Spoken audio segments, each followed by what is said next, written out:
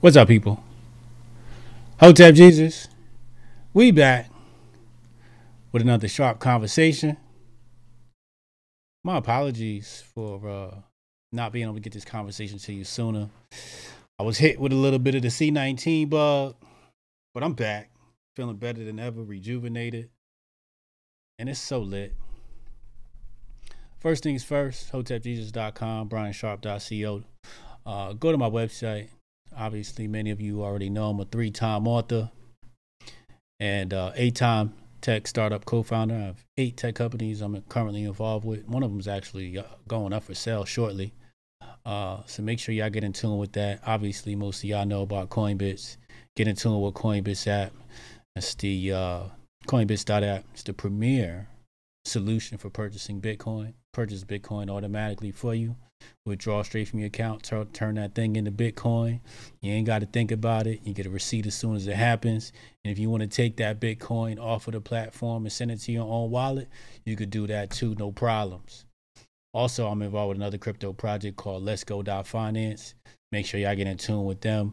We're talking like 187% APY on your crypto. Crazy, crazy returns. I don't know if your traditional banks can compete with that. But without further ado, I have a very, very, very, very special guest for you today. He's a member of President Trump's executive transition team, co-founder of New Spirit Revival Center, co-founder of the National Diversity Coalition for Trump, and 21st century theologian and scholar. I present to you the illustrious and coveted and to be honored Dr. Pastor Darrell Scott. What's up, my brother? Man, you know what? I'm gonna be honest.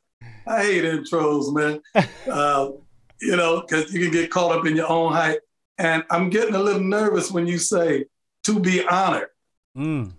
Because I don't know why I keep getting this visual of me being shocked with a grippy on me, man.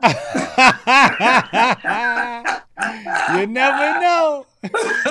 I never know, man. I'm scared. To be honored, I'm like, honored with what? A grippy? I love that. Hey, thanks for having me on, man. God bless you. Oh, absolutely, man. It's a pleasure. I don't like all that bio stuff. You ain't got to read that stuff, man. I mean, it is what it is, know? It's paramount. It's paramount, especially when people come from the environment you came from and rise up the ranks of society.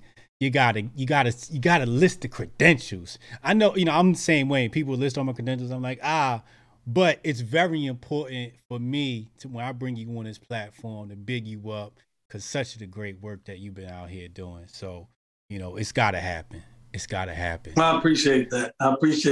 What's up, man? Let's chop it up. What's up? How does it feel to be accomplished and Black at the same time in America in 2021? How does it feel? Well, to be quite honest, the word accomplished is a relative term. Yeah. And it's very subjective as well. One person's elevation is another person's demotion. And so I always look at, success or failure. I always look at those type of things as relative terms. Prosperity, poverty, I look at those as relative. Even knowledge, wisdom, I look at those as relative terms, man. A lot of it is based upon the environment that you're in. I had a discussion with someone one time that called themselves learned. And we were talking about, learned folks against, for lack of a better term, unlearned folks. And I said, it's based upon the environment that you're in. Yes. And they got to going back and forth. I said, well, tell me this, you know how to cut a kilo of cocaine? They said, no. I said, you know how to turn them into rocks? They said, no. I said, then you get out in this environment I came out of, then you stupid. So it's subjective. It's and so, but you look at, I've always been the type of guy, and this is something I don't tell people a lot because I know I don't like to influence people in the wrong way because I just go by what works for me. All my life, man, I have really, really never set a lot of goals. And I've really never made a lot of plans. I'm just taking life one day at a time and try to capitalize on circumstances or situations that I find myself in and not miss opportunities. But probably because I haven't set a lot of goals, I have not received a lot of disappointment in life. Okay. A lot of times people will set goals and they'll wind up disappointed and frustrated when they get to a certain stage in life and say, well, I'm not a success, I'm a failure because I didn't reach the goals that I set for myself. Yeah. I get more disappointed about missing opportunities. I'll give you one right here that me and you can both laugh about. I met Donald Trump back around almost 12 years ago now. Okay.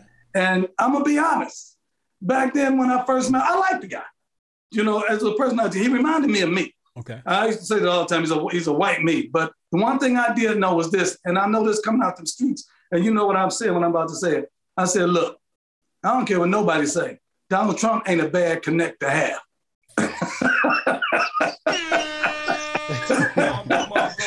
That was street right there. Yeah. I said, hey, man, but this was back in 2010. Okay. I said, but he's not a bad connect to have. Absolutely. And so, you know, once again, you try not to miss opportunities. How did you meet him? When I met him, I was in a room with several people, and I told myself then, I said, I'm going to be the last person out this room today. Okay. So, you know, these are things, this type of person I am. I said, man, I'm in this room. I'm going to be the last one out of here. Sure. I'm going to make sure I make my presence felt and make sure I make my name known. And I'm walking out of here with relationship.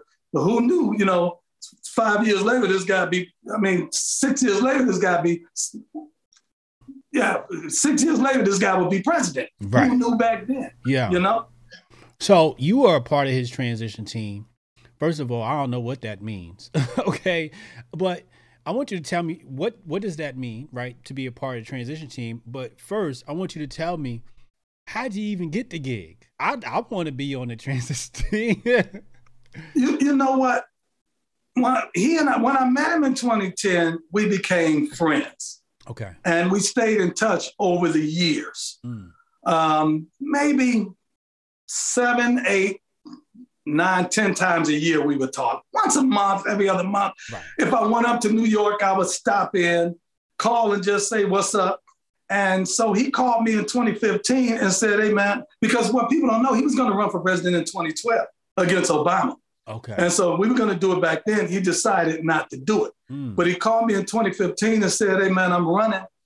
You rolling with me? And I said, yeah, I'm rolling with you, you know, because we were friends, man. I'm going to be quite honest. If you told me you were running for the governor of whatever state you live in right now, you call me up, we're friends, I'm rolling with you, man. I don't know the other guy. Right. Hillary didn't call me. You understand what I'm saying? Right. Ted Cruz didn't call me. What's the guy's name? Marco Rubio, none of them called me. Trump called me. Right. He was number 17 in the field of 17. Nobody gave him a shot. I thought he could. I used to tell him, I said, man, if you can show the people out there what I see back here, you'll win. They didn't give him a shot. They laughed at him. They mocked him. They clowned him. He steady went up that ladder, and then he won. And I was like, what you want us to do? We ain't giving it back. Nobody thought he was going to win, and he won. So what you want us to do? You know, if he lost and bounced, I'd have bounced right along with him. That's the end of me. Right. But the guy messed around and won. So after he won, he called me. The election was in November. He called me the day after Thanksgiving. And he said, what you want?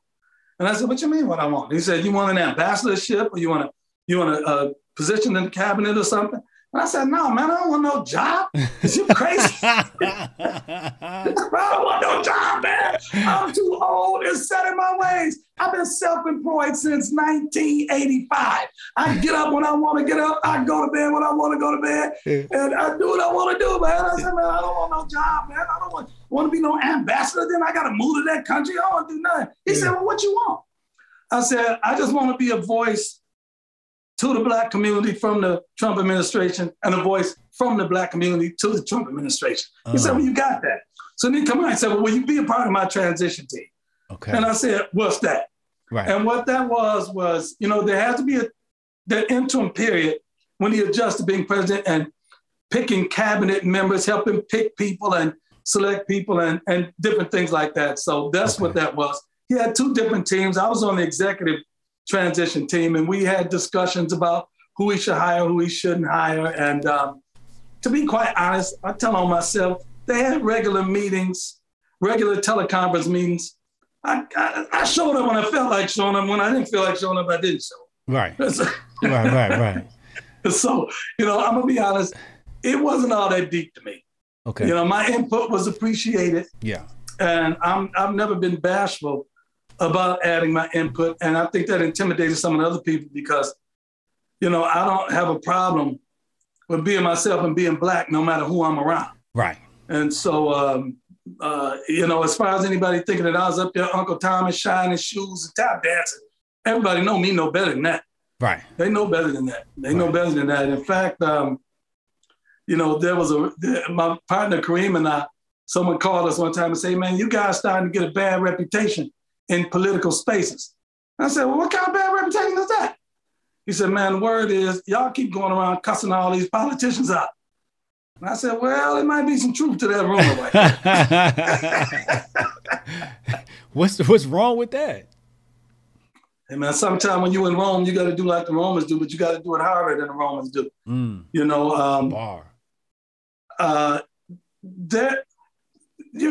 To be quite honest, what a lot of people thought was racial wasn't racial. It was cultural. At the time of Trump ran, he was a 69-year-old white billionaire. He's not going to turn his hat backwards, sag his blue jeans, and act like he's bumping rap music to prove how Black he is. Right. You understand what I'm saying? Mm-hmm. And so people try to say it was racial, but it wasn't racial. It was cultural. But he didn't mind us being very frank and very free with our input to him. I never did mince words around him, and I never had to mince words around him. He and I had actually very frank conversations about race. I remember one time, and this is something people don't know, I remember one time during the campaign, I was riding in the car with him. I think we were coming from Detroit. And I said, man, Puffy called me. See, people don't understand how many Black people on the left are still Trump's friends. Puffy called him when I was in the car. And Puffy said, man, you sound funny saying African-American. Just say Black. You know what I mean? Yeah. And he said, Puff's on the phone. Puff told me, I said, man, don't say the African-American stuff. I said, you sound like the Aflac commercial. I said, you be like African-American. You sound like Aflac, man. Just say Black. Yeah. But then I said, but no, people might get offended with that. Just say African-American. Right. The very next day, he's at a rally. He looks out. There's my African-American over there. I still remember that. Afterwards, I said, man, you don't say it like that. Right. He's like, what the heck I'm supposed to do? And we got a good laugh out of it. While everybody's draws is in a bunch about it, he and I laughed about it, man. I was like, man, what you want me to do? Yeah. And I ain't going to pull his pants down in public. Right. But people don't understand, man. Let me tell you something. Jesse Jackson called up to the White House on a regular basis while Trump was the president. He and Trump have been friends for a long time. Jesse Jackson is a friend of mine. I've been friends with Jesse for a long time. Okay. When Trump was running in 2016, Jesse called me. You know what he said? What? He said, it's good that you're over there with him and you stay over there with him. In case he wins, we need somebody over there representing us. Wow. That's what Jesse told me. Yeah. And so Al Sharpton called up there on a regular basis. He talked to Trump. I told Trump one time, and this is what, I'm going to tell you what kind of guy Trump is. Al and I had a debate on MSNBC with when they were opening up their civil rights museum down south. Okay. And so I was with Trump in the Oval Office about 2 days later, and I said, me and Al were on MSNBC having a debate. He said, about what? I said, about you. What else do you think we're going to debate about? I said, Al was trying to talk that same old smack, and I was giving it back to him. And you know what he did? He looked up, and you know how somebody looks up and they're being introspective and reflective? He looked up and said, me and Al been friends for a long time. He said he used to come around a lot, and he would come up to the club, and I'd let him in, and I'd donate some money to his thing. He said, we've been friends for a long time. And I'm waiting on him to do like I would have did. I'd have been like, that nigga, he said what? He talked about me, and I would have started putting dirt on him. He didn't do it. All he said was, me and Al been friends for a long time. And that's it. And I said, see, this is the kind of guy that they don't know out there. Right. You understand what I'm saying? You got to understand. When Trump first started running, he said, man, I'm a counterpuncher. I rarely start stuff. You're talking about a guy who was a serious businessman, right, that took himself serious enough to announce that he's running for president. Mm-hmm. And all of the people that he thought were his friends, and all of these people that he knew, and all the people he expected to see him as a serious businessman as well, started calling him a clown, a buffoon, a joke, and just really just, hey man, I'm gonna be honest, his skin is a lot thicker than mine. You understand? So then he starts hitting back, and they want to criticize him for hitting back. Right. And so, hey man, you know, it's funny to me, but they just start mocking and ridiculing this guy. And he didn't think he deserved it. You know what I mean? And the people around him didn't think he deserved it either. You said that his skin is thicker than yours. Yeah. If you was in his shoes, you would have handled things differently? Like, how would you have? Whatever names he called, put them names on steroid, and that'd have been me. Hey, man, I'm telling you, I'd have been brutal. I'd have been vicious. He still had a modicum of decorum about himself. Right. You know what I mean? Right. And so I'm just glad I wasn't in that position. If I was getting it like he was getting it, you know, because I'm like that now, you know, and I have to temper myself. They're coming at me on social media. You're Uncle Tom. I got to come back. Your daddy, Uncle Tom. You know? You know, even though what they say doesn't really bother me. Yeah. But I enjoy hitting back harder. Okay. You know, it's some sick psychological twerk I must have. You know, a lot of that stuff is funny to me, but I like hitting back. Fun. You know, I'll turn on Twitter and I'll look up, you ain't nothing but a coon. And to be honest, it'll make me start laughing. And I say, this person took the time out to type this out. So but I got to try to think, how can I come back with something that's worse than what they came with? Yeah. You know what I mean? Yeah. And to the point where you started on me, but I wound up making you block me. You look at it as like a little bit of fun challenge. Yeah, yeah. Now, I don't take it personally. You know, it's social media, man. It is what it is. My wife makes me erase a lot of the stuff I started to put. Yeah, put the phone down. Now, at one point, you said Trump was the most pro-black president ever, and then Charlemagne the God lambasted you for that, right? Yeah. Did he ever invite you up there? No, he ain't want none of this smoke. I find that funny. I told Charlemagne's behind up there. You know, let me tell you something. I try not to say things that I haven't thought out first. Right.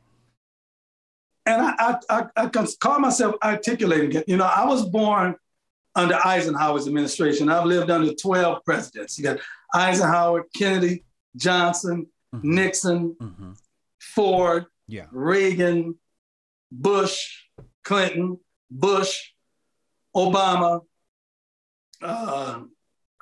Trump. I might have missed one in there somewhere. Carter. I missed Carter. Right? So 12 presidents. When I said he was the most pro-black president, I qualified it by saying I'm in pro in the sense of being proactive. Most of the legislation of any president during my lifetime, and when I said pro, I said he's the most pro-black president in my lifetime. Right. Most of the presidents, in fact, all of the presidents that initiated any legislation in my lifetime, it was always reactive.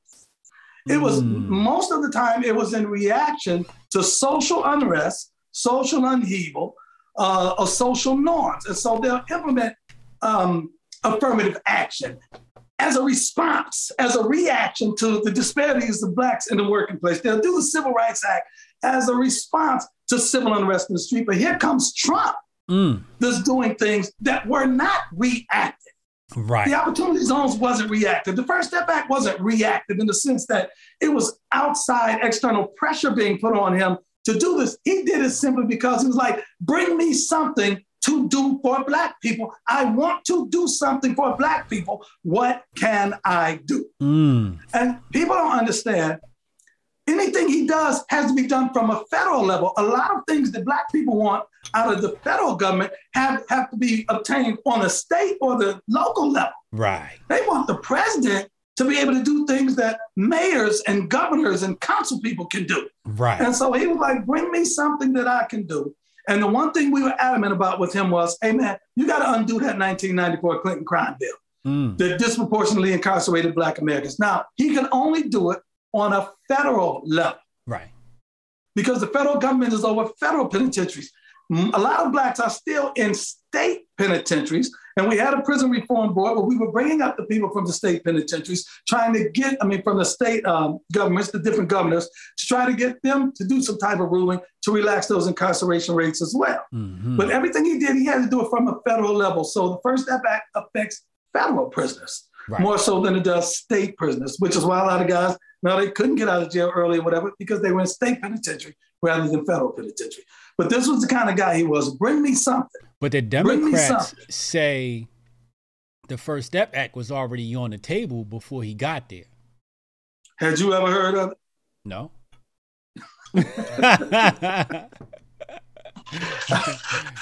Jared, let me be honest. Jared Kushner was the driving force behind that. He called up myself, Kareem, Jerron Smith, senior advisor, highest ranking black in the cabinet. Jerron actually grew up with him on my street. He didn't grow up with me. I'm much older than him, but he lived on the same street as me in Cleveland. But they really, really worked on the First Step Act. But no, it wasn't already on the table. The Democrats always say that. It wasn't on no table. Right.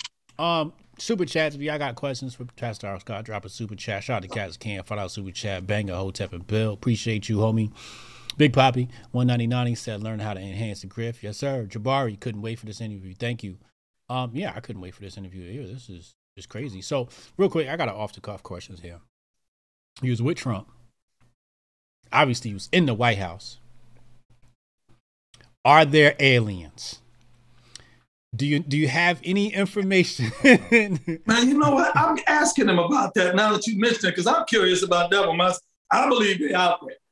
Yeah. I really believe they're out there. There's a scripture in the Bible, I'm biblical in mine. There's a scripture in the Bible that says, rejoice ye heavens and ye that dwell in them. Something is up there, and I believe Trump believes something is up there. I never asked him about it. If you and I had this conversation the day before yesterday, I would have asked him because I was with him all day yesterday. Oh, man. And I was down in Mar-a-Lago yesterday and we were together. I would have asked him then, but I'm going to ask him now that you said that. The people need to know, does he have any information or Area 51, some declassified I think he believes documents? There is. Knowing him, if I ask him, he's going to say, there's something up there. Right. And the key question is, has the United States government had contact with him? That's the key question. Area 51. I mean, if you look at some of those magazines in the drugstore, you got Bill Clinton shaking the alien's hand. You got Obama kicking it with the alien. Oh, the National Enquirer and all of that? Yeah. I think some people in the government is aliens. Let's move on to something that's been very controversial recently. Have you seen the Stovall stuff? Yeah, I looked at it. Stovall nuked Candace. Yes, he did. Nuked her. He hit her with a Scud missile. And he said there's more nukes to come. Is that what he said? Yeah, he hit her with a Scud missile. He said he got more coming down the line. What? He must have provoked somebody to have Project Veritas go undercover on him, right? What did he do, or who did he piss off for him to just come under fire like this, or to be targeted for an undercover? What's behind this? He probably snapped in one of his lower level aides. Get up there and get that. You didn't do that, shooting somebody out, and they got mad. That's all it is. That's all it is. And to be honest, he didn't say a lot of things wrong as far as I'm concerned. He didn't. He did not say a lot of things wrong. He's right about the GOP leadership looking for a certain type of black person to get behind. I've had this same conversation with some higher ranking GOP people. I say, man, why y'all always picking those old stuck up, staunch black dudes like they got a stick up there behind for y'all to get behind them? I say, man, black people don't identify with them folks. You're not going to get the black vote propping them up. I said, now you can preach to the choir. You can get all the ones you already had, but you won't get any new ones. But they said something that was very insightful. I said, black people don't identify with those types. He said, we know, but we identify with them. Those are the ones we identify with. And once he said that, I was able to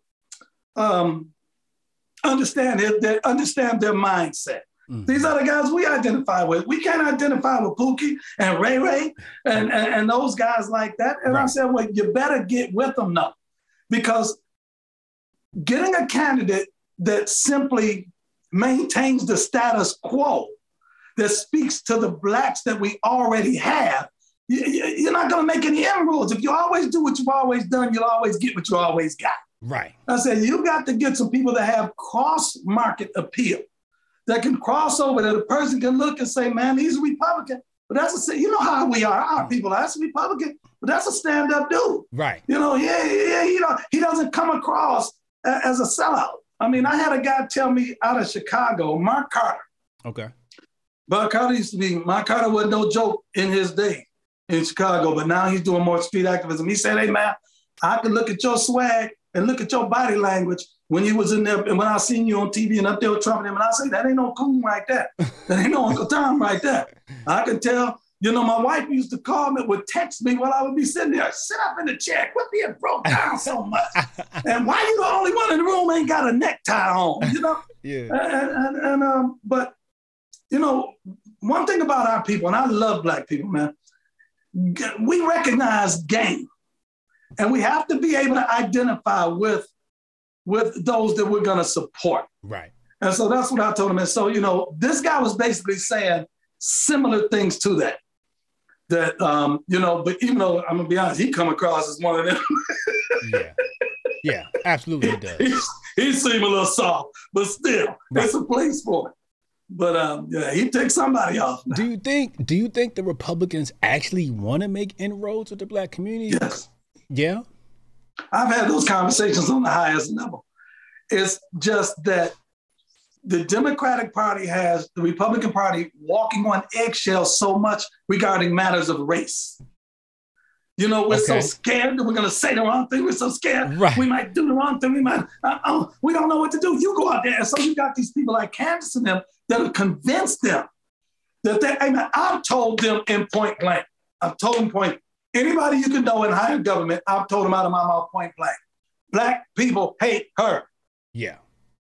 And it is what it is. Right. Now, I'm not saying that as a personal observation, but I mean, it's just being personal denunciation of her, but her message is not appealing to the Black community. Yeah. And so y'all trot her out. I told some people, I said, let me tell you something.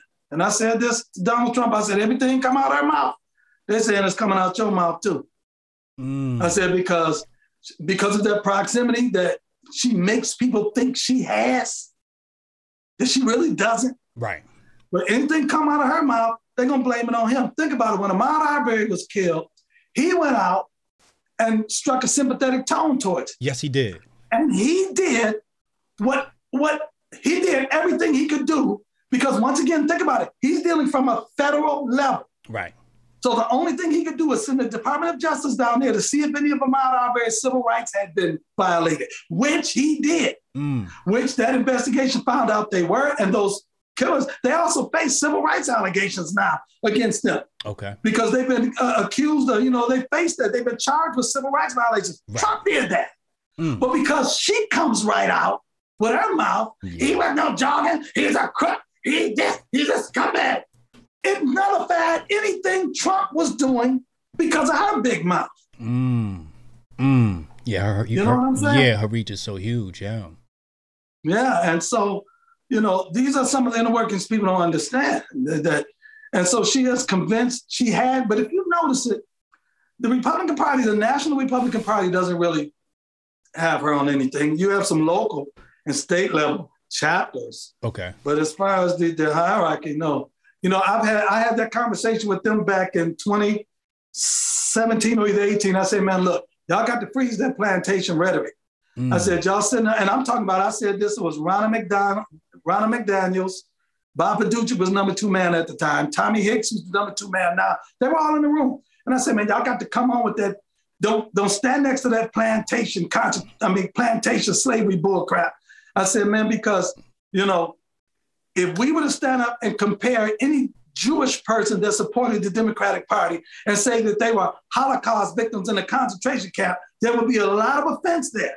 I said, well, slavery was our Holocaust. Right. The plantation was our concentration camp. That crap is offensive. Yeah. And if you notice it, you really don't hear any white people using that terminology that's associated with the Republican Party. All you hear is a few Black people using it. And it's dumb and it's offensive and I don't like it. And I made it a point to tell them, don't use that.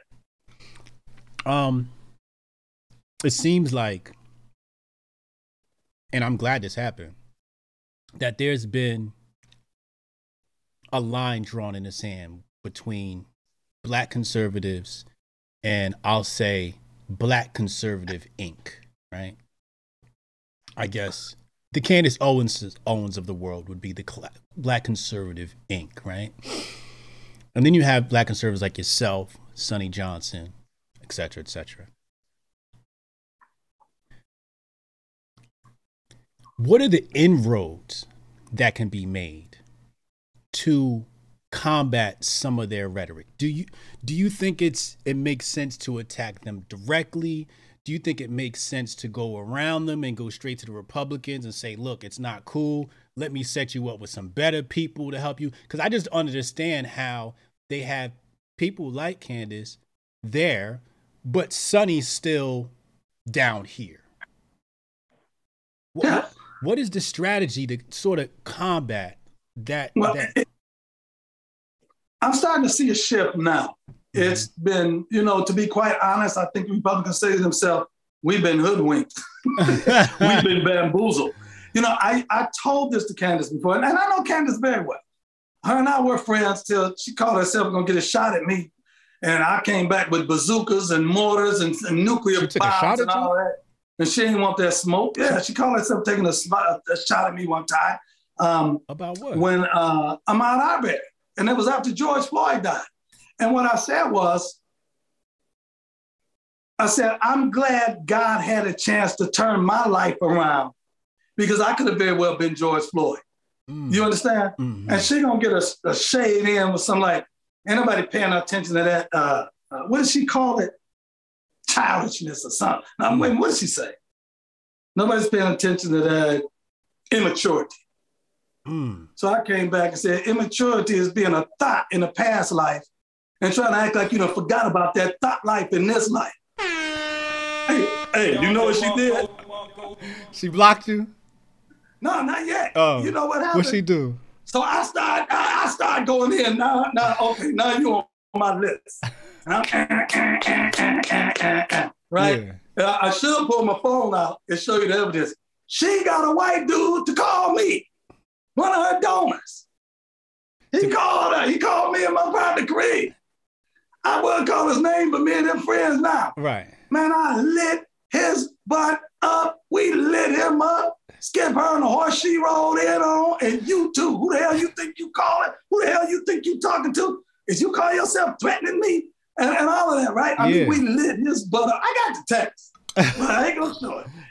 What did he say? What did he initiate the conversation with? Hey, you guys, you better leave Candace alone. Hey, man, who the hell you think you're talking to? You must have that. I don't know what you've been smoking. You must have been smoking. Hey, man, I don't care how much money you got. I don't care if you're a multi-millionaire or not. I don't care. Yeah. We lit his butt up, right? I saw him. My next time, this was some months back. Okay. And after he called himself cool. Now I'm really on it, right? Yeah. I saw him election night at the White House, right? Mm-hmm. I seen him over there. I said, that little punk so-and-so over there, and so I tried to be cool. But you know how you had that? I call it like the mercury in the thermometer when you see it just going up and you're trying to, and I had to go over to him. I said, hey, man. I said, I went over to him. I ain't gonna call his name. I said, man, you know what? I ought to knock you out right now. Don't you never call yourself coming to me like that, man. I'll knock you out. And then he was like, oh, man, I'm sorry, Daryl. I didn't mean it. I didn't mean for it to go like that. And then I said, man, you was out of turn, man. I said, you don't know who you talking to, man. I'll take you outside right now and break your butt in half right here on the White House ground. But you know what he told me?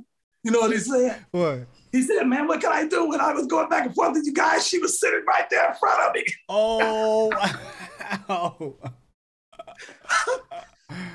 Damn. So she's telling him what to say. She said, what did they say? They said, F you.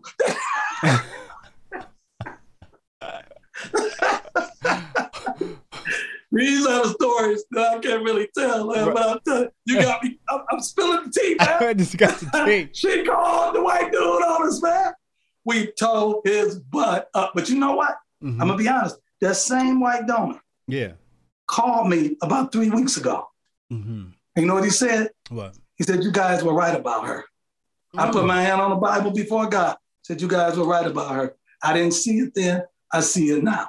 I remember telling her, I said, Candace, unless you're tracking what you're doing, unless you have a voter registration drive attached to this Blexit, then you can tell anybody anything. That's true. Just blowing smoke up somebody's butt. Right. I said, show me. I said, in church, when we send out evangelists or whatever, we have revivals, we would have we would have a list of new converts, and we would have testimonies. I once was lost, but now I'm found. I once was blind, but now I see.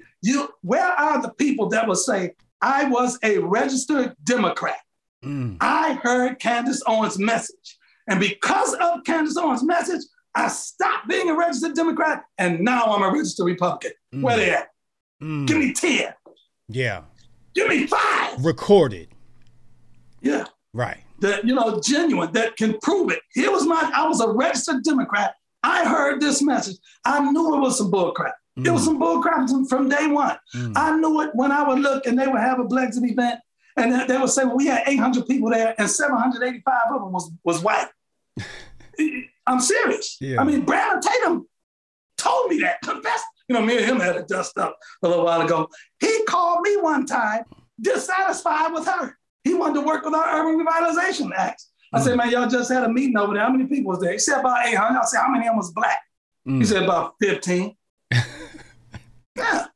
That's why he didn't want to go back. He didn't want to go down that path with me because he knows I could repeat that.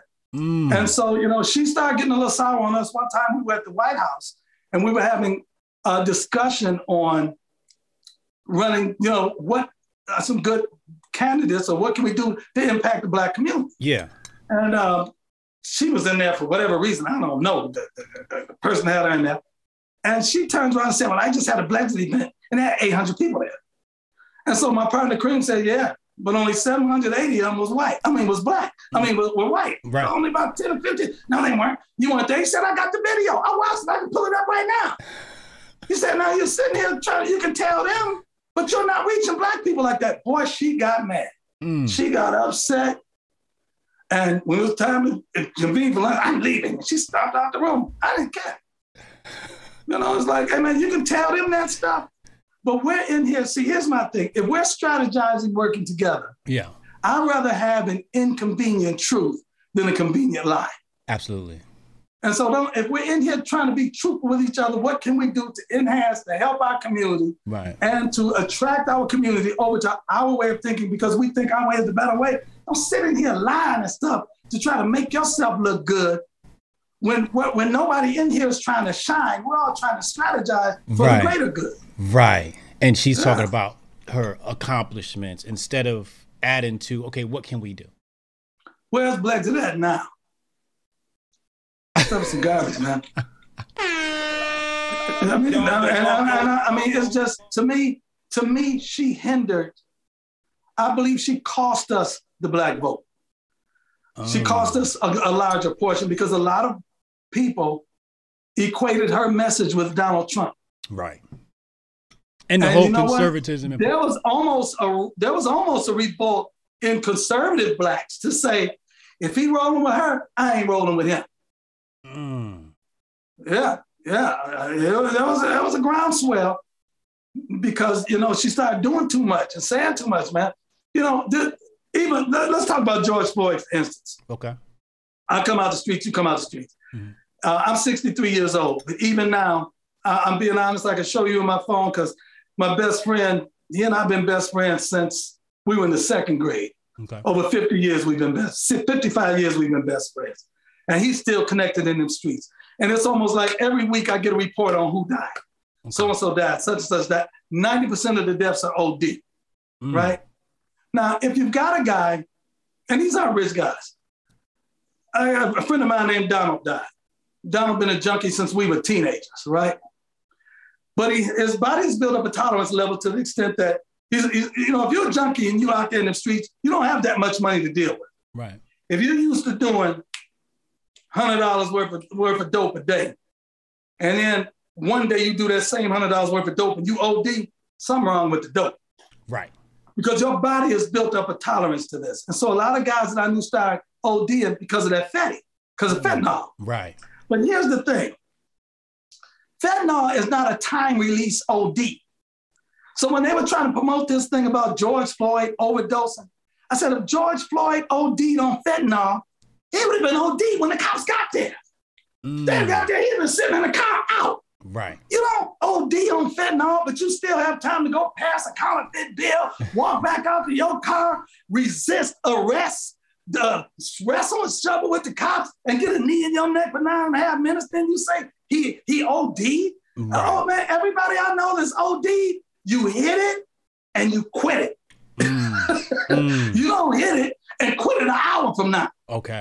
Right. Off of that same hit. You understand what I'm saying? So I knew that was a bogus narrative. If he had OD'd, he would have been in no condition to even, he would have been incoherent. He would have been unconscious when they got there. Okay. You understand what I'm saying? Yeah. So that whole narrative, I didn't like it. And I had words with them about that. And and once then I said, I gotta separate myself from that. I don't want to be associated. By the way people were judging him? Excuse me? By the way people were judging George Floyd? Him or that, I had sympathy for the guy. I know 1,000 George Floyds. Right. You understand what I'm saying? Right. And I can't say that the guy that chooses a dry high is the scum of the earth. Right. When I know a bunch of politicians that are alcoholics. They choose their higher preferences are wet high. His higher preferences are dry high. But they're both getting high. Right. So I'm not gonna say because this guy chooses a dry high, he's a filth and scum of the earth. Right. While these guys that got the wet high are upstanding citizens that just have an alcohol problem. I agree. Or an opioid problem. I said, So I try to have some empathy for the guy. The first thing I said when he died, I said, man, that guy had people that loved him. He had mothers, brothers, sisters, whoever, people that loved him. You can't just write him off, that filthy scumbag, he need to die. Right. What?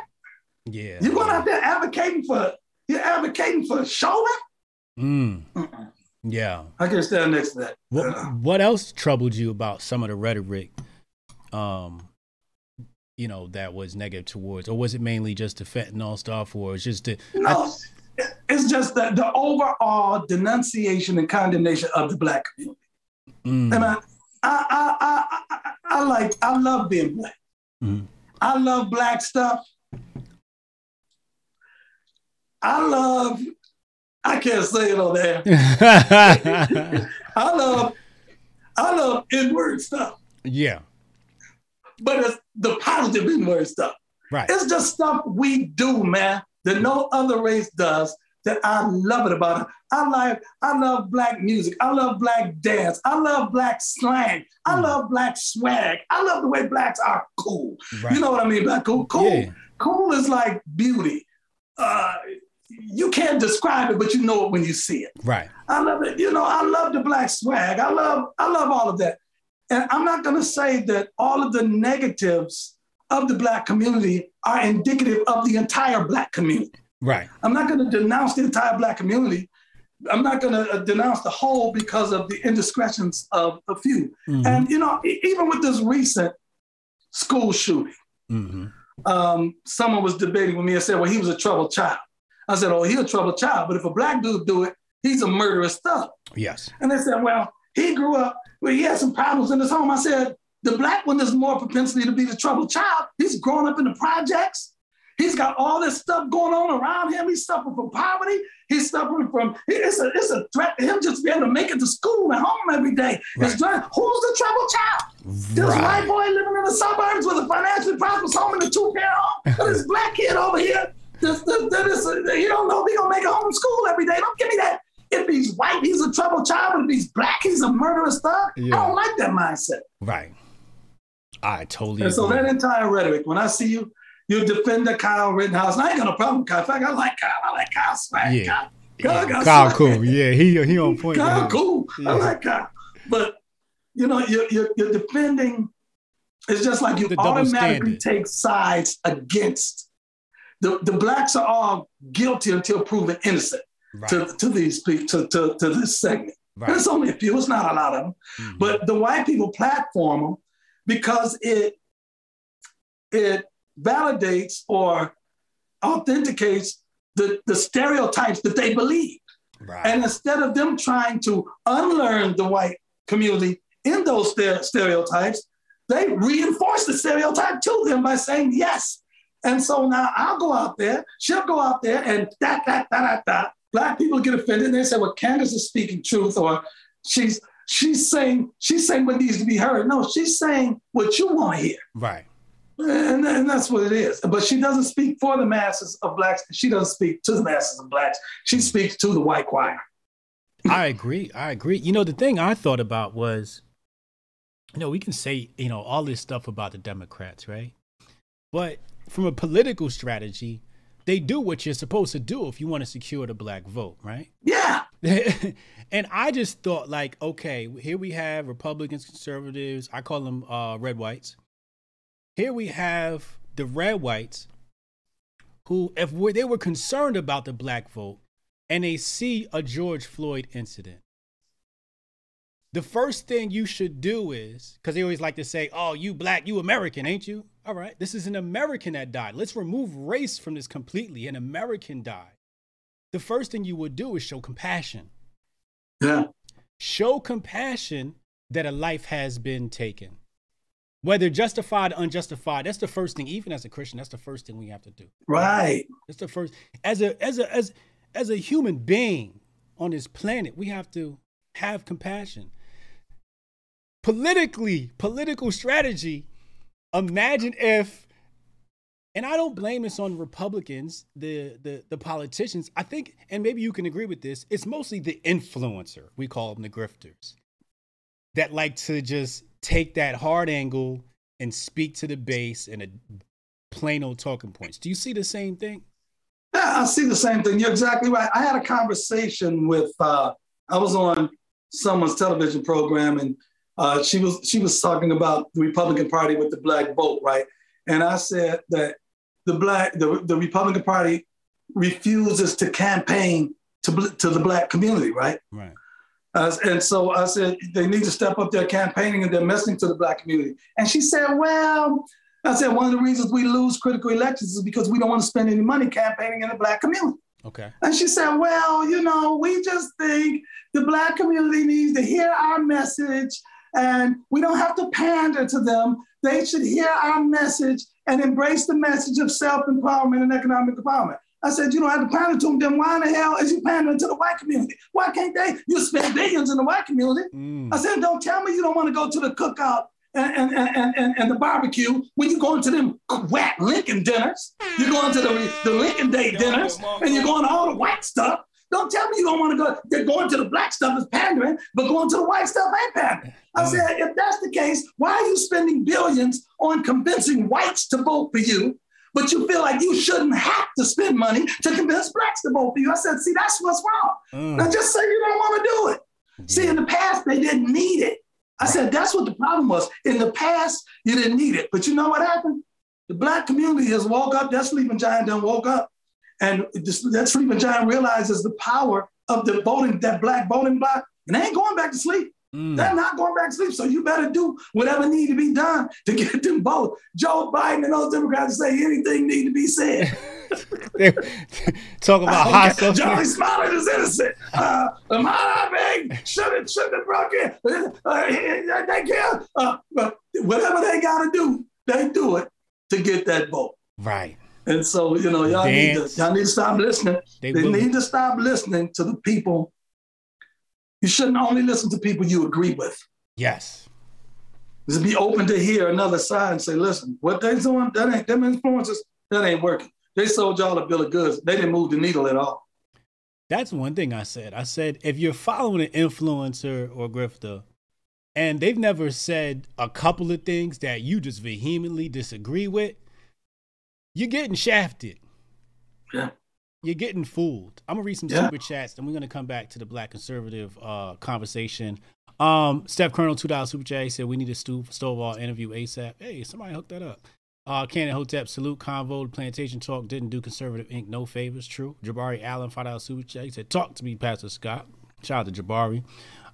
Cannon Hotep said, people like Candace and Tatum lump Black folks in as a whole, saying what white conservatives can't say for them. That's a good point. Is that what it is? Are they saying what some white conservatives can't say? I believe they're saying what they would like to say. I'll give you an example. Skip it, I'm out here. When Candace Owens left TPUSA, you know what she told me out of her mouth to my face like I'm talking to you? She said, that's the real plantation. See, that's the Candace I know. What's the real plantation? The one they know. She said TPUSA was the real plantation. She told me that out of her mouth. Out of her mouth. Like I'm talking to you right now, one-on-one. What did she mean by that? Whatever she meant by the Democratic Party being plantation. She said to me, TPUSA is the real plantation. Wow. Now, see, I didn't tweet it. I didn't post it. Yeah. But she can't deny that she said that to me. I'll tell you when it happened, where it happened. She said it out of her mouth. So, see, that shows the hypocrisy of the entire thing. You know what I mean? Mm-hmm. Say one thing, do another. Wow. Man, you find yourself in circles that you never imagined you'd be in, and you get in there one way and figure you got to be a certain way to stay in there. Right. And, you'll look back later on in life, and when you have those moments of reflection and introspection, like I tell people all the time, hey, man, if I'm lucky, I'm talking about extremely lucky, I'll get 27 more years on this earth. I'm 63 now. Right. If I live to be 90 and I die, none of y'all will be sad. Y'all be like, he died? Yeah, how old was he? 90. Oh, well, hey, I ain't 90 years old. What you want? You see what I'm saying? Yeah. So the older you get, you should be more reflective and looking back on life, and you try to tell yourself, when you get to a certain level was, hey, man, as long as I was true to myself and I wasn't selling out, and I know in my heart that I wasn't doing that. And, anybody can look back and say, I should have said things differently. I should have done things differently, but here's what it is. And I really believe that they got caught up. A lot of people just don't have the moxie in private with who they consider to be powerful people that they'll have in public or on social media. So you'll be bold and aggressive in public.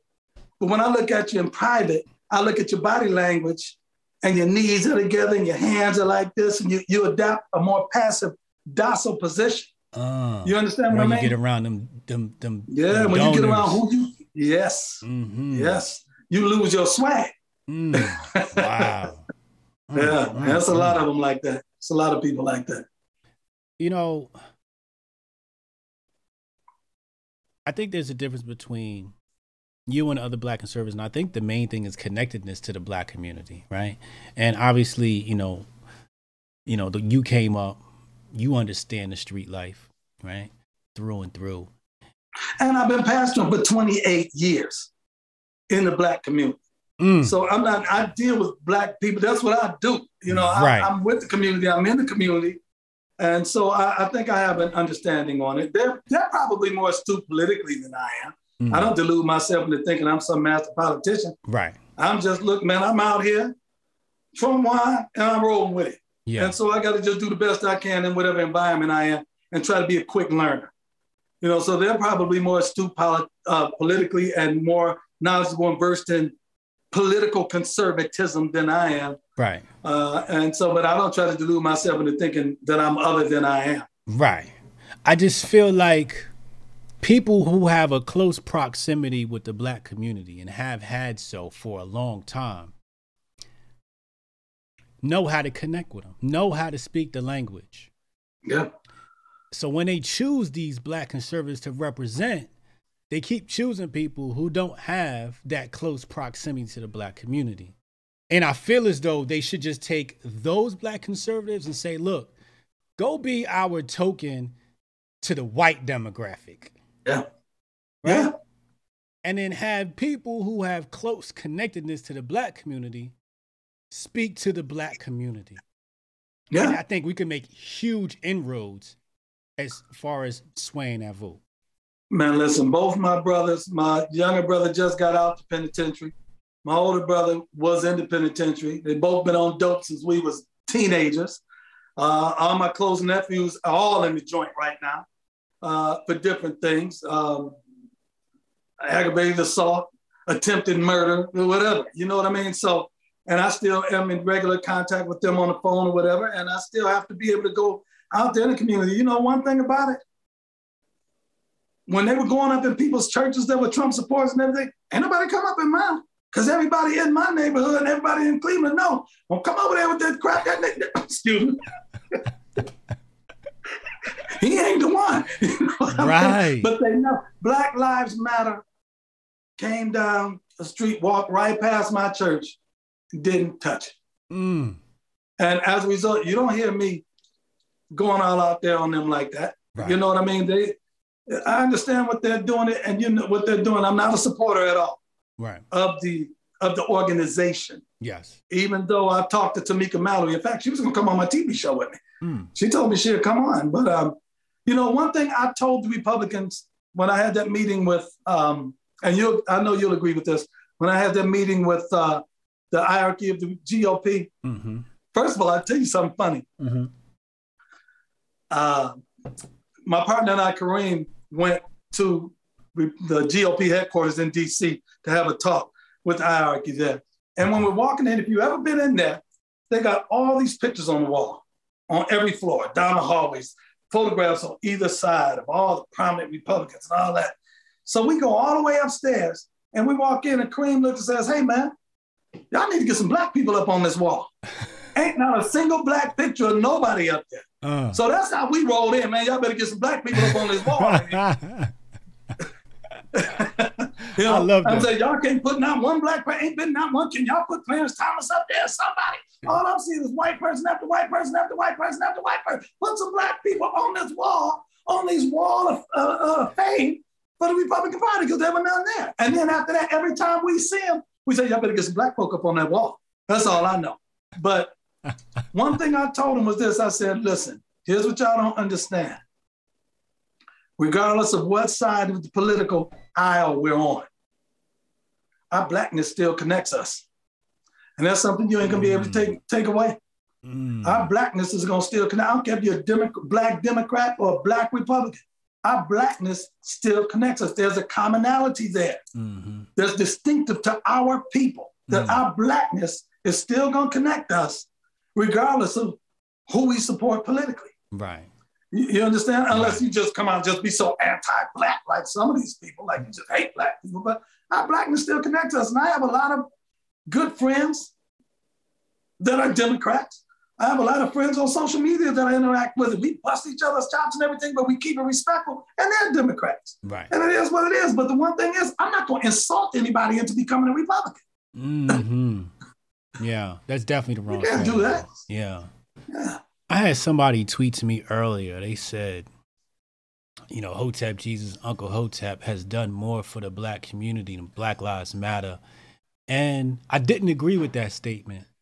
And I think it's mostly their ignorance speaking, because you have Black Lives Matter Global Network, and we understand the sham that is. But there are also like local chapters that you can't discredit. You can't discredit the work that they do in the community. I can't go into the specifics of it all. They just don't get the publicity. Correct. Yeah. There's Black Lives Matter chapters that have exposed Black Lives Matter Global Network, blmchapterstatement.com. There's Black Lives Matter chapters who are combating Black on Black crime. And that's such a big thing.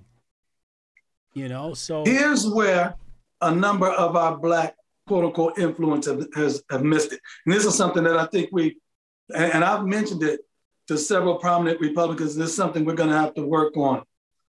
You know, they want to get there and they want to denounce the Al Sharpton. Al and I know each other very well. They want to denounce Jesse Jackson. Jesse and I have been friends for years. But here's the thing. There are no Black activists on the right. Whereas if one of our people feels as if they suffered an injustice, that a Black Republican, a Black person on the right will go get that person and bring their plight or their circumstance to national attention and say, we've got to rally around these people until they get some type of justice. We don't have that. So you can dog owl all you want to them, but they're serving a purpose. Hey man, let me tell you something. If they came over and shot me, somebody shot me, or they did me wrong and killed my kid, a cop killed my kid, or whatever, I'm not going to ask what your political affiliation is if you say I want to come alongside and help you.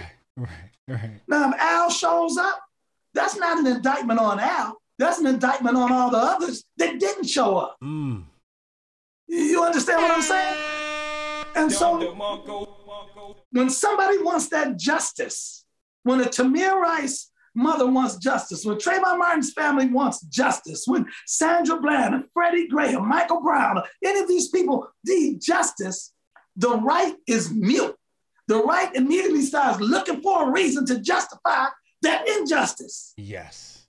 My first inclination when a Black person gets killed by police or anything, my first thing ain't to let me try to Google up their record to see if they ever did anything wrong. What kind of sick, psychotic nonsense is that? And I got to find out what they did wrong so I can tell it to everybody so that we can justify this innocence murder. Yes. And so as a result, we're the reason why. The right is the reason why we're empowering the Al Sharptons and them, not the left. Empowering them through omission or empowering them through absence. Right. We'll show up in mass for Kyle Rittenhouse. Yes. We're silent on Ahmaud Arbery. We're vocal against Jussie Smollett's stupid self. Right. But we're silent. You know, it's just sad how the right was behind Derek Chauvin. Right. You know, that's the impression given to the American public, that the Republicans stand behind this guy. But they're not standing behind the Capitol Police officer that shot Ashley Babbitt, and he's Black. Ahmaud Arbery, he went into a house. Ahmaud Arbery went into a house that was under construction. He had no business going in there. This chick breaking out a window, going into the Capitol. And he stopped, saying stop, and she ain't stopping, he popped. Then he went on TV and said, I'd pop her again if she did it. Now she's the victim patriot. It's a different set of standards, man. So it's very unfortunate what happened to her. It is. But I believe if she'd have been Black climbing through that window and got popped, it wouldn't be the same. It wouldn't be the same. So let me ask you this. Is it racism? Is it the fact that, and when I say racism, my definition of racism is you care about your people first and foremost, and everybody else comes second. That's what I call it. Race is not, most people say racist because I hate you. No, it's not. Right? That's not racist. No. You're saying the same thing that I said back. I called Hillary Clinton a racist back during the campaign with Trump.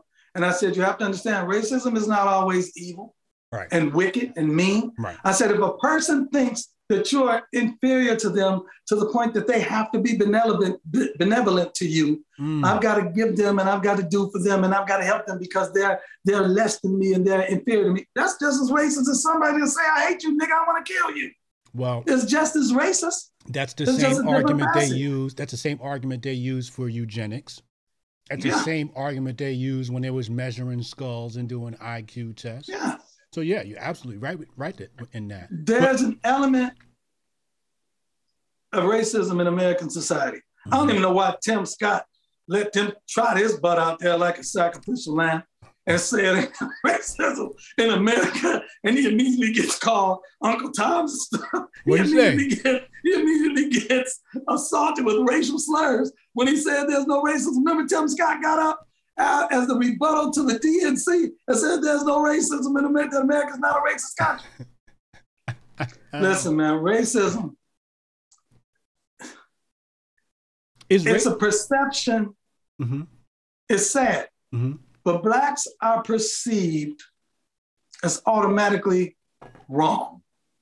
And, you know, it's a perception. Like, I'll give an example. My wife and I I ride through a certain area in town or certain areas in town in suburban areas, and there'd be a bunch of white kids at night out by a mall with skateboards, and they're out there being loud and this and that. And no one feels threatened. Right.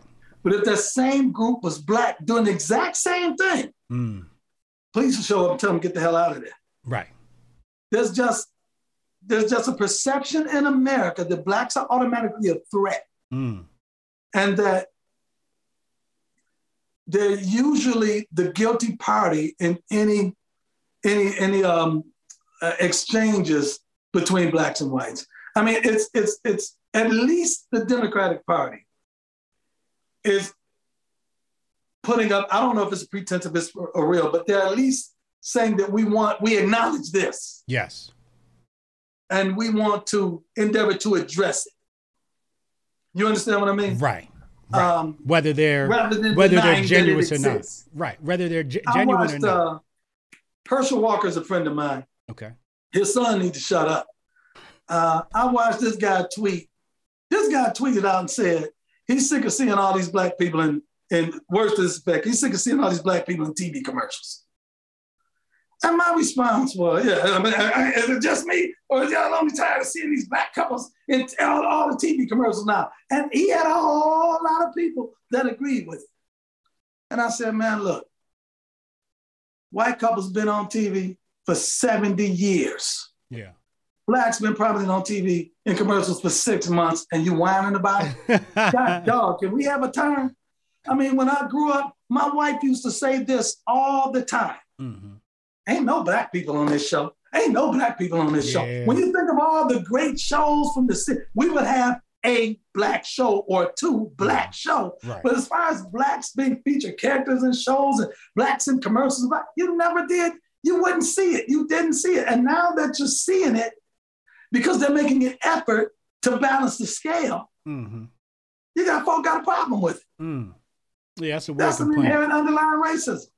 Do you think that his motive behind that is just pure pandering to his base because he knows it's scoring some points? Yeah. That is. You know what it is. These folks get high off likes. That's their fentanyl. That's their fentanyl. Firstly, I gotta get a like. I gotta give me some likes. You know, these likes. Yeah, it's a drug. I want a trend. They don't care. I need that viral tweet today. Yeah. It's a drug. It's a drug that I've definitely weaned myself off of. Some days it's just like, if I don't tweet, I just don't tweet. Yeah. You know, that's not the entire basis of your life. I mean, you have an obligation because you do have people that look to you and for you, and they want to hear your perspective on things, but that's still not the driving, motivating force of your life. I think the real work is offline. Yeah. You know, I mean, to be honest, I've been pastoring my church for 28 years. I've spent millions in and on the Black community, but I'm not about to go down and type it all up and tweet it in every time. Hey man, let me tell you something. I have awards from the NAACP. I have awards from the SCLC.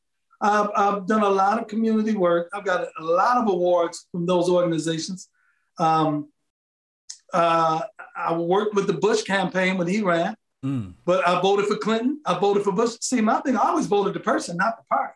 Right. And so I voted for Clinton. That's why, like I said, those other conservatives are more astute politically than me. I voted for Obama the first time. I know Obama. Obama's been to my church. I knew him when he was Senator Obama. I just didn't like the Negro. I didn't like it before he was president because I didn't like his personality because he's not a people person. He's not a people person, man. Right. Man, I was in the room with this guy. He's sitting in my office at my church, eating my shrimp and my celery sticks, my dippy stuff.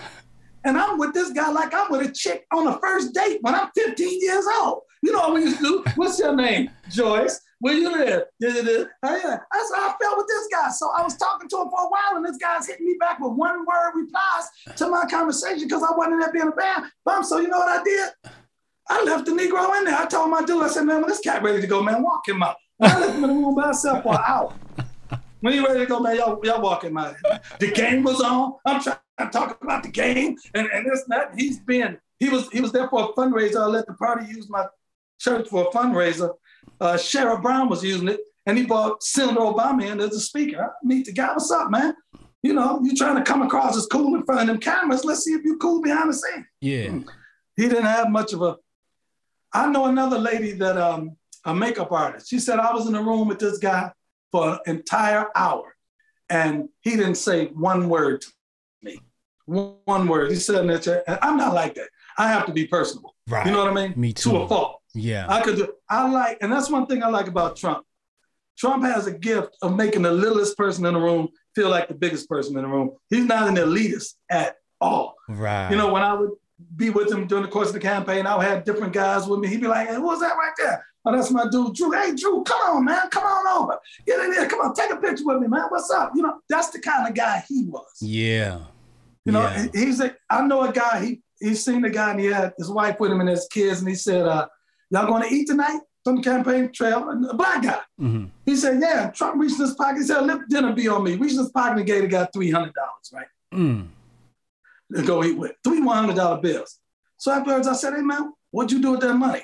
He said, oh, I went and spent it. I said, you spent it? I said, yeah. I said, man, you should have had Trump autograph them doggone dollars. You could have sold them things on doggone YouTube and got paid for. I said, you'd have been the only man on the face of the planet Earth with $3 $100 bills autographed by Donald Trump, man. You know how much money you could have got for them things? He might have got 6 figures. He marketed it right. When Trump did his Black History speech a couple of years ago, right? When he got through with the speech, he handed it to me. Hey, you want this? You can have it. I said, hold on, sign it, man. He said, I said, sign the back too. He signed it. He said, oh yeah. I said, yeah, because I'm taking these suckers to eBay. You know what he looked at me and said? You know what he said? Because, you know, he's got an ego. He looked at me and said, oh, you'll probably get a lot of money for him too. That's real. Yeah, I mean, man, sign these suckers. I'm selling these things, man. Yeah. I'm about to get paid. But he's got that. He's like that genuinely and in private. When the lights aren't on, he's just a people. He's the kind of guy that'll be at the hot dog stand, kicking it with the hot dog man. Mm-hmm. Like, my best Trump stories I can't tell in public. I know it. But I tell one. Okay. He introduced me to this lady one time. She was about 73, 74 years old. Mm-hmm. But you could tell back in the day she used to be nice. Okay. And she was black.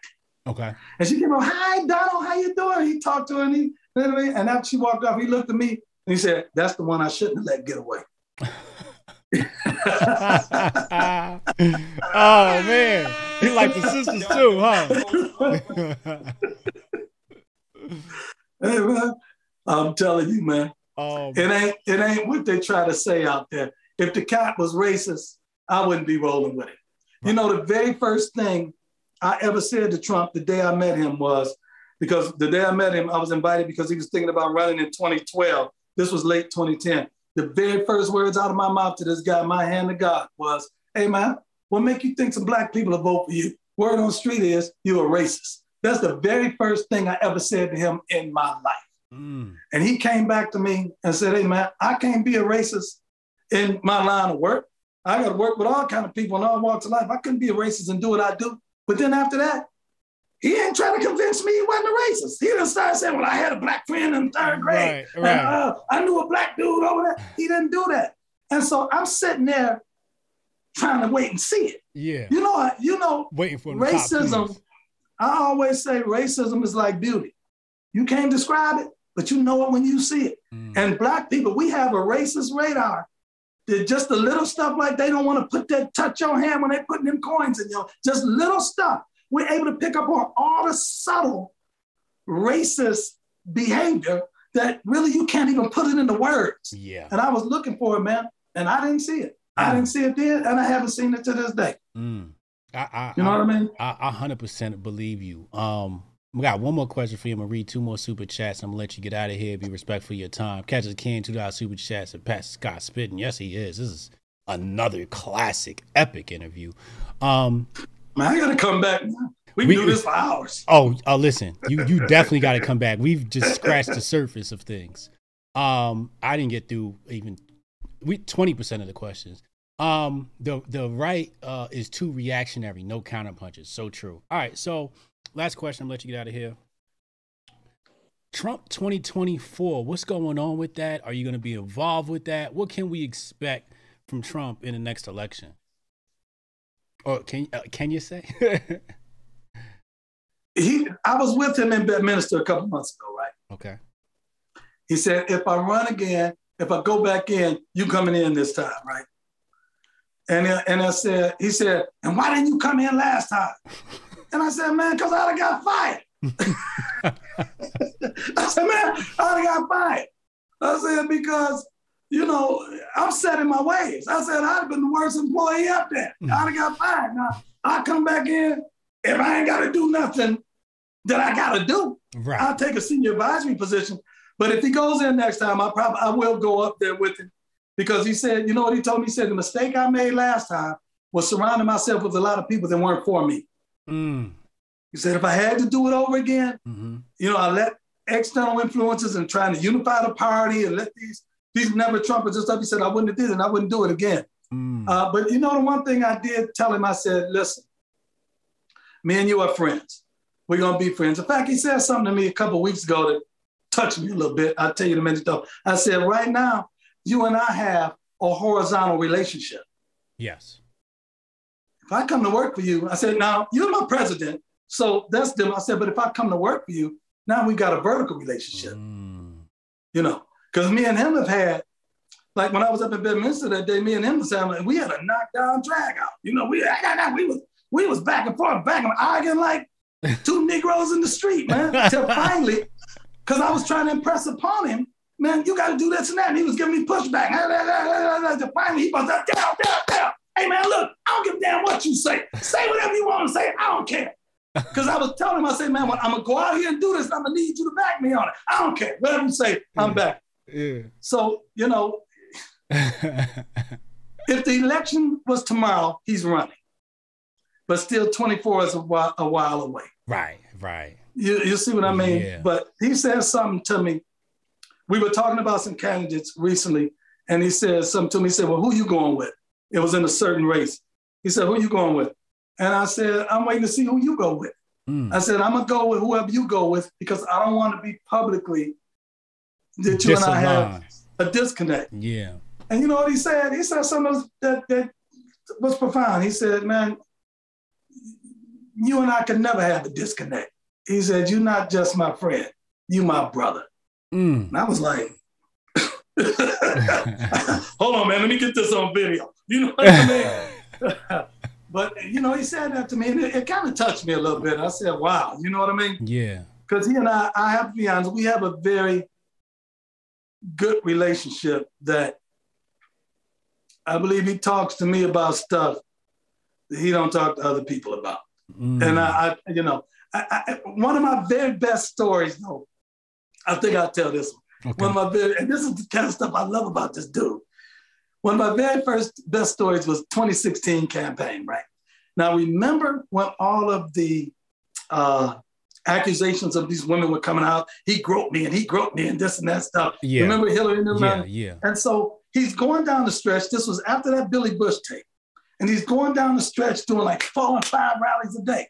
And so he had a rally. His last stop, and it was a couple of days before the election, his last stop was in Cleveland. And I rode with him on the plane. And I'm like, you're going to let me off. And I mean, I've been with him earlier, but I was going to wait for him in this Cleveland one because I'm from Cleveland. I live in Cleveland. Right. So he comes in. He gets there around midnight. There's 20,000 people there. And he comes in and he shot the breeze, you know, greeted everybody. So he's coming standing with me. Now, he and I are standing here right behind the curtain where he goes in. And so I said, and I'm thinking of it in a different way. I said, hey, man, let me ask you something. He said, what? I said, is Melania busting your chops about all these women coming up accusing you? You know, because if it was my wife, I'd be dead. Yeah. And so he looked at me, he said, yeah, heck yeah. He said, why do you think I'm doing 5 rallies a day? That's not the funny part. Okay. That's not the funny part. So he says that, we laugh. And they say, and this was during the campaign 2016, they said, introducing the next president of the United States, Donald Trump. And he walks out the curtain, right? And I'm still standing there. And everybody, yay, the next thing I know, man, he pops back there with me and says, but at least they're not saying I'm gay. And he turned around and went back out. And I was like, man, this guy kills me. He kills me, man, all the time. That's one thing. Hey, man, this guy kills me. He's one of them dudes, when I wasn't a Christian back in my young days, you ever had a friend that everything they did, even when they wasn't being funny, was funny to you? Yeah. And you know, smoke some weed or something and trip off of it. Yeah. That's how he is to me, man. The guy he cracks me up all the time. It's the genuineness.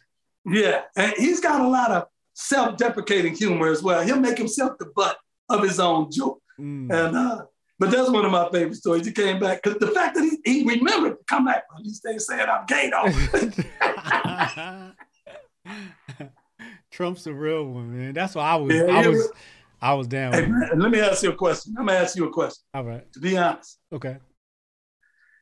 Think about how Trump talks, acts over his life. And you had never met him. Yeah. You never knew how he looked. Yeah. Would you think he was black? Yes. The swag, talking smack, the bling, the money, the over the top. Hey man, that's what I'm about to say. I don't know why black folks don't like it. You know one thing I find, and I said this. The Democratic Party, this is how we got played. The Democratic Party played blacks, Hispanics, and women. And I'll tell you how. They didn't give us, during the 2016 campaign, they don't give us one intellectual reason to not vote for Donald Trump. Correct. They give us emotional reasons. Yes. He hates you. He's a racist. He hates you. He's a racist. Don't vote for him. He's a racist. For women, he's a sexist and a misogynist. Don't vote for him. To Hispanics, he's a racist. Don't vote for him. He's xenophobic. Yeah. To white men, they talk about the economy. They talk about foreign policy, domestic. They give the white man intellectual reasons to not vote for him. But blacks, Hispanics, and women, they play on our emotions and we fall for it every time. That's a form of racism. Yeah. To say these people aren't intellectual people, so we don't have to placate to them intellectually. If you notice, you haven't seen me on Fox and different things as much, only because I told him, I said, man, y'all quit bringing me on here about black stuff.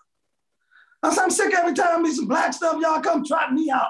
Why don't y'all bring me on and ask me what I think about the economy? Why don't y'all bring me on and ask me what I think about Korea or Russia? Why don't y'all bring me on here to talk about something else other than every time there's some black stuff, y'all calling me? No, I ain't going out there. I ain't taking my time to put my clothes on, shave, and get myself in front of the camera to sit on here because somebody black done did something, or y'all want me to defend the whites against the black. I'm not doing it. So as a result, you don't see me as much no more, but it's my choice. I mean, y'all not gonna trot me out there like that because it's more than me than simply black stuff. Yes. You bring me out there to talk about something else other than just black stuff all the time. That's happened to me. I was supposed to be invited to a Bitcoin conference. And they said, yeah, all right, let's get him out there and let's talk about black outreach. And I'm like, why y'all got to bring me for the black outreach? Like, I know about monetary policy. I know about economics. I just wrote a book on the history of money. Why I got to be your diversity hire, right? And and that's another form of racism. I'm like, all I'm good for is to be your token.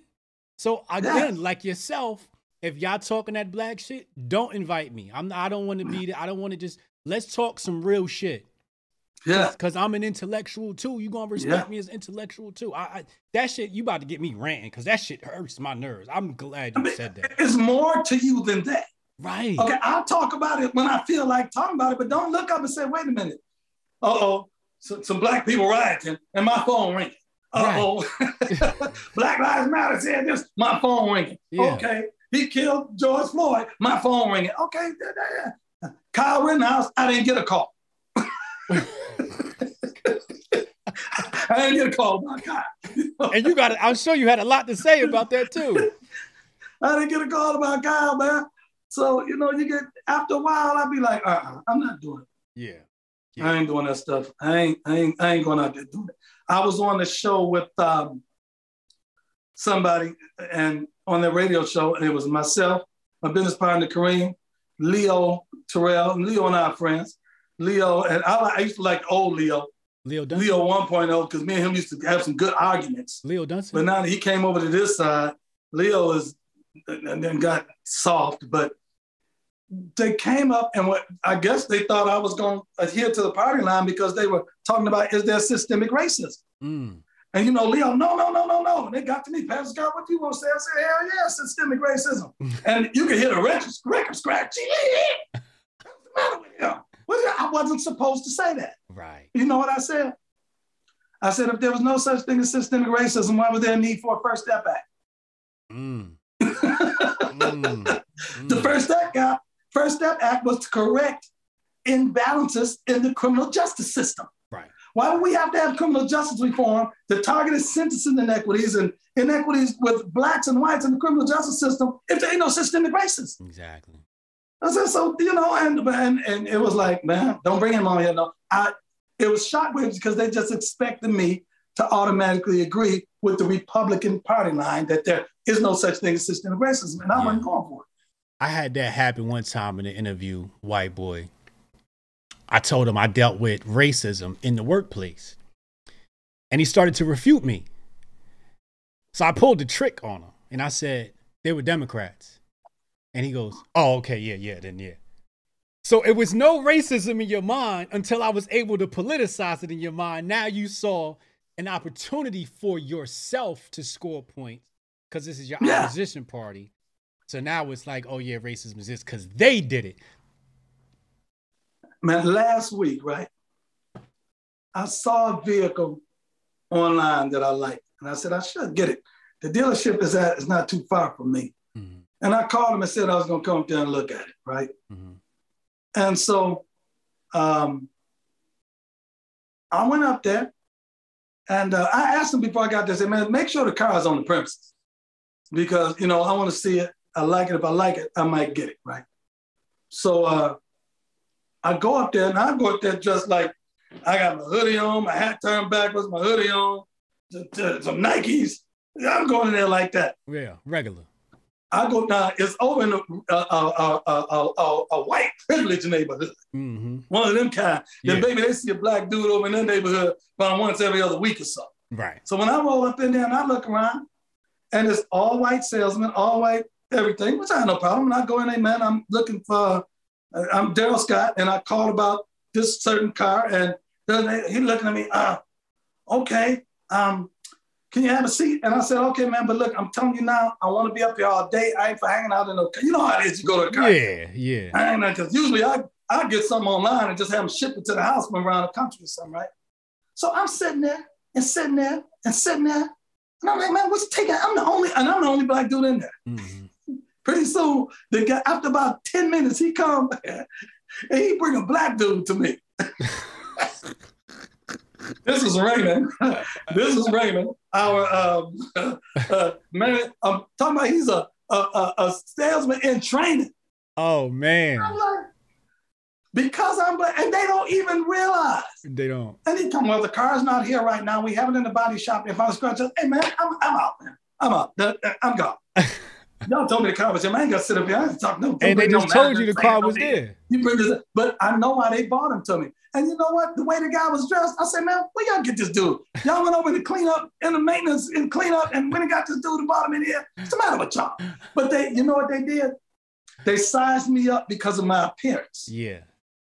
Because I'm dressed like I got a t-shirt on, gonna be no sweatpants, hat turned backwards. And they looked and sized me up and figured, ain't that no money to be made here. Right. And the doggone car costs $130,000. So I tell you, but they told you the car was there. Yeah, they told me it was there. And then I get there, they said, oh, it's not here. It won't be back till Friday or something. Y'all lost the sale. And so it's stories like that. Why you got to go get the black dude for me? Right. This little young wet behind the ears, I could sell him a car. Mm-hmm. Dude was about 19 years old. And there was no disrespect to him. He was just a pawn in the game. Right. You know what I mean? Right. The Democrats do it the same way, too, where they run and go get entertainers, but they never go get anybody else to talk to us. Like you're right. Like we don't have no like real black intellectuals that people lean on and say like, what are you going to pull out? The communist Cornel West, who I admire. Yeah. I admire him. But it's like they go through the same people, like Cornel West, Mike Eric Dyson, and then now they got the people. Michael Eric Dyson's wife joined the National Diversity Coalition for Trump with me back in 2015, and that Negro threatened to divorce her if she didn't quit it. How about that for some tea to drink? His wife joined? She joined the National Diversity Coalition for Trump under me. She joined it with me, came to me. I talked to her, she joined it. Then she called me back a little while later and had to quit because her husband said, if you don't quit, I'm divorcing you. I had a conversation with Roland Martin before when he kept on with that, where's Trump's plan? Where's Trump's plan? Where's Trump's plan? I said, man, where's your plan? I said, why don't you? I said, first of all, you know what I said to him when he kept on saying, where's Trump's plan for Black America? I said, man, you say the dude a racist? Why do you want racists to put together a plan for some black dudes? That's what I said, yeah. That don't mean no sense. I said, that's number one. I said, but why don't you, Cornel West, Tavis Smiley, Michael Eric Dyson, why don't y'all put y'all's money together? Right. And y'all do a plan for Black America. Right. Instead of keep sitting up whining about what somebody else ain't doing for Black community. Right. Y'all do it. Right. To me, them Cornel West, them, that's all they are talk. Yeah. What's the other boy's name? Mark Lamont Hill. Mark Lamont Hill gonna call us mediocre Negroes, and I called him a little color boy, and he got mad. Yeah. I said, look, little color boy. You're a little color boy to me. You little color boy. You know. Yeah. I ain't the one. They tried out the same old faces over and over again. But they're all talk. Yeah. Why don't y'all go to Oprah and Obama and all and get the money and y'all do a plan for the Black community? Yeah.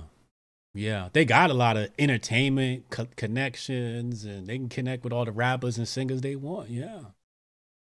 Van Jones trying to do a few things. Okay. I talk to him from time to time. I bust his chops when Jeff Bezos gave him that money. I called him up. I said, "Hey, Negro, what man? Pay your tithes to my church." Yeah. That's funny. Yeah. How much did he get from Bezos? $100 million. Told him he could do anything he wanted to do with it. Oh, I do remember that. Yeah.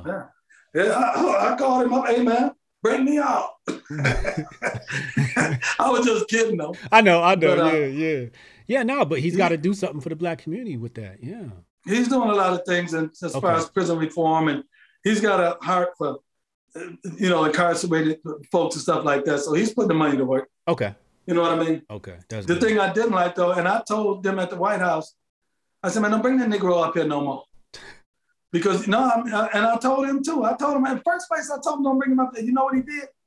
Behind the scenes, he was jeffing. He was jeffing for Trump and them big time. And then he go out there in public and throw him under the bus. You want to hear something funny before I go? Mm-hmm. I'll show you how this guy is. Okay. We were at the White House for the signing of the First Step Act. Okay. Right? Mm-hmm. This dude. So we're in the back first in the Oval Office, right? I even have a picture I can show you of us standing there. Take the picture. And so we're standing here, and Van Jones is standing there a little bit in front of me. And so they had the cameras there, and the camera was panning, right? And Van already tall. He's about 6'2", 6'2 and a half. And whenever the camera would pan back towards him, you know what that Negro did? He was standing up on his tiptoes. And when the camera would go past, he would go down. I told Kareem, I said, man, look at this dude. Look at this clown, man. So the camera would come, he'd go up on his tiptoes, and then, then the camera go. Try not to be seen. But he was going up on his tiptoes to be seen. Oh, to be seen. He was standing on his tippy toes when the camera would get there, so he would be taller than other people, so he could be seen. Oh, wow. So when the camera came, he would go up on his tiptoes so he could be seen. And when the camera wasn't, so we get outside, right, for the public announcement. And we're all standing here behind the podium. And Van is standing there, right? Myself, Kareem, me, Kareem, Dron Smith, Van, about the only blacks on stage. And different senators, Doug Collins, Lindsey Graham, all these guys, right? So right before the media, the media was out there, April Ryan and all of the camera crew. And I said, Van, we was about to go to TV. I said, Van. And I said it loud, joking. I said, Van, you better not let CNN see you on here, man. You're going to get in trouble. And we all started laughing, right? So I look around. We're doing some stuff. We're talking. Then we look back. And this man standing out there on the other side, grinning at us and waving. I said, you say, nigga, you ain't. He's like, thanks for the heads up. I didn't shake my head, man. You ain't crap, man. What I said, he heard it and he bounced, man. But we look. He's standing on the other side, laughing and waving. He got out from behind that. When I said that, all I could say was, man, you ain't crap, man. That's all you can say. Shake your head and start laughing. I was there, look at this dude, man. We're going to have to get him nominated for a Grifty. But you know what? It's some worse ones than him. Put it this way. Okay. Yeah. Yeah. But you can nominate him, yeah. Yeah. He might be I'll see if we can get him to appear. I'll see if he can come on and but he's trying, He's not a bad guy. Right. One-on-one. Yeah. Nah, I understand. I understand how it is. You know what I'm saying? Some people got our blackness still connects us. Yeah. But he trying, he got a job to do, man. He got a career. He got to look out for himself. You know what I'm saying? So I ain't mad at him. You're right. Like, people have done way worse stuff. Way worse stuff. Yeah. Ladies and gentlemen, Dr. Pastor Darrell Scott. Yo. Epic interview. Thanks for having me, man. Epic. I gotta go. I'm getting texts saying where you at. But I appreciate it. We're gonna do it again. I'm gonna get you on. Come on with me. All right, I'll be there. God bless you. All right. Ladies and gentlemen. Whoa. Oh my God. The interview I just got. Oh my God. The epicness. The epicness of said interview. I'm trying to fix my camera on the fly. Oh my God. I'm gonna get this interview up on SoundCloud, Apple, all of that stuff. We got to get this one out to the masses. Amazing. Another classic. I know 99% of my interviews are classic. I'm not even gonna say it's because of me. I think it's because I know how to pick good guests. I know how to pick guests I'm actually interested in. I'm not just doing this because this person's popular. But I'm picking really good people. And he's an amazing individual. And I didn't have to do anything. Let's be honest. I didn't have to do anything in that interview. He gave me gems upon gems. Yes, Trish, imagine the story he couldn't tell on air. I can't wait to hang out with him and get all the good juice. But he gave me, thank you, Pastor Scott. That was a gift. He gave me an epic interview. I can't wait to get this out. I got Tamika coming up here soon. I got some good guests lined up coming. I've been scheduling some good ones. So I got Kim Clayson coming up here. That's gonna be another good one. So look out for that. I'm Hotep Jesus, as you already know. Hotep's been told you every Thursday. I'll be back. Make sure you check the channel too for subscribe to this one and then look at the other channels you should subscribe to. We got partner channels as well. But I'm out of here. Y'all be safe. Save the date if you not fake. HJ got a plate and a hot take. They gon' get you moving right. These goofy types keeping unks goofy tight. Look, let's get it lit like a Lucy, aight? Show the world what we can build when the crew unite. And while these frauds out finessing your protests, I'm in the gulags playing chess with the Hoteps. The Hoteps been told you. Don't sweat, bruh, I ain't gonna hold you. Keep receipts for the things that they told you. Ears to the street, they got secrets to go through. The Hoteps been told you. Don't sweat, bro, I ain't gonna hold you. Keep receipts for the things that they told you. Ears to the street, they got secrets to go through. Hotep and build, y'all know the deal. We go in for real and ain't got no chill. Teach me how to grip. Teach me how to grip. Teach me how to grip. Teach me how to grip. Hotep and build, y'all know the deal. We go in for real and ain't got no chill. Teach me how to grip. Teach me how to grip. Teach me how to grip. Teach me how to grip.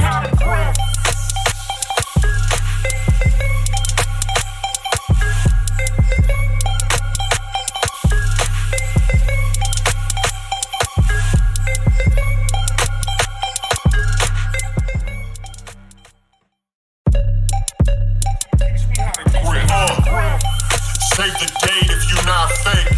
HJ got a plate and a hot take.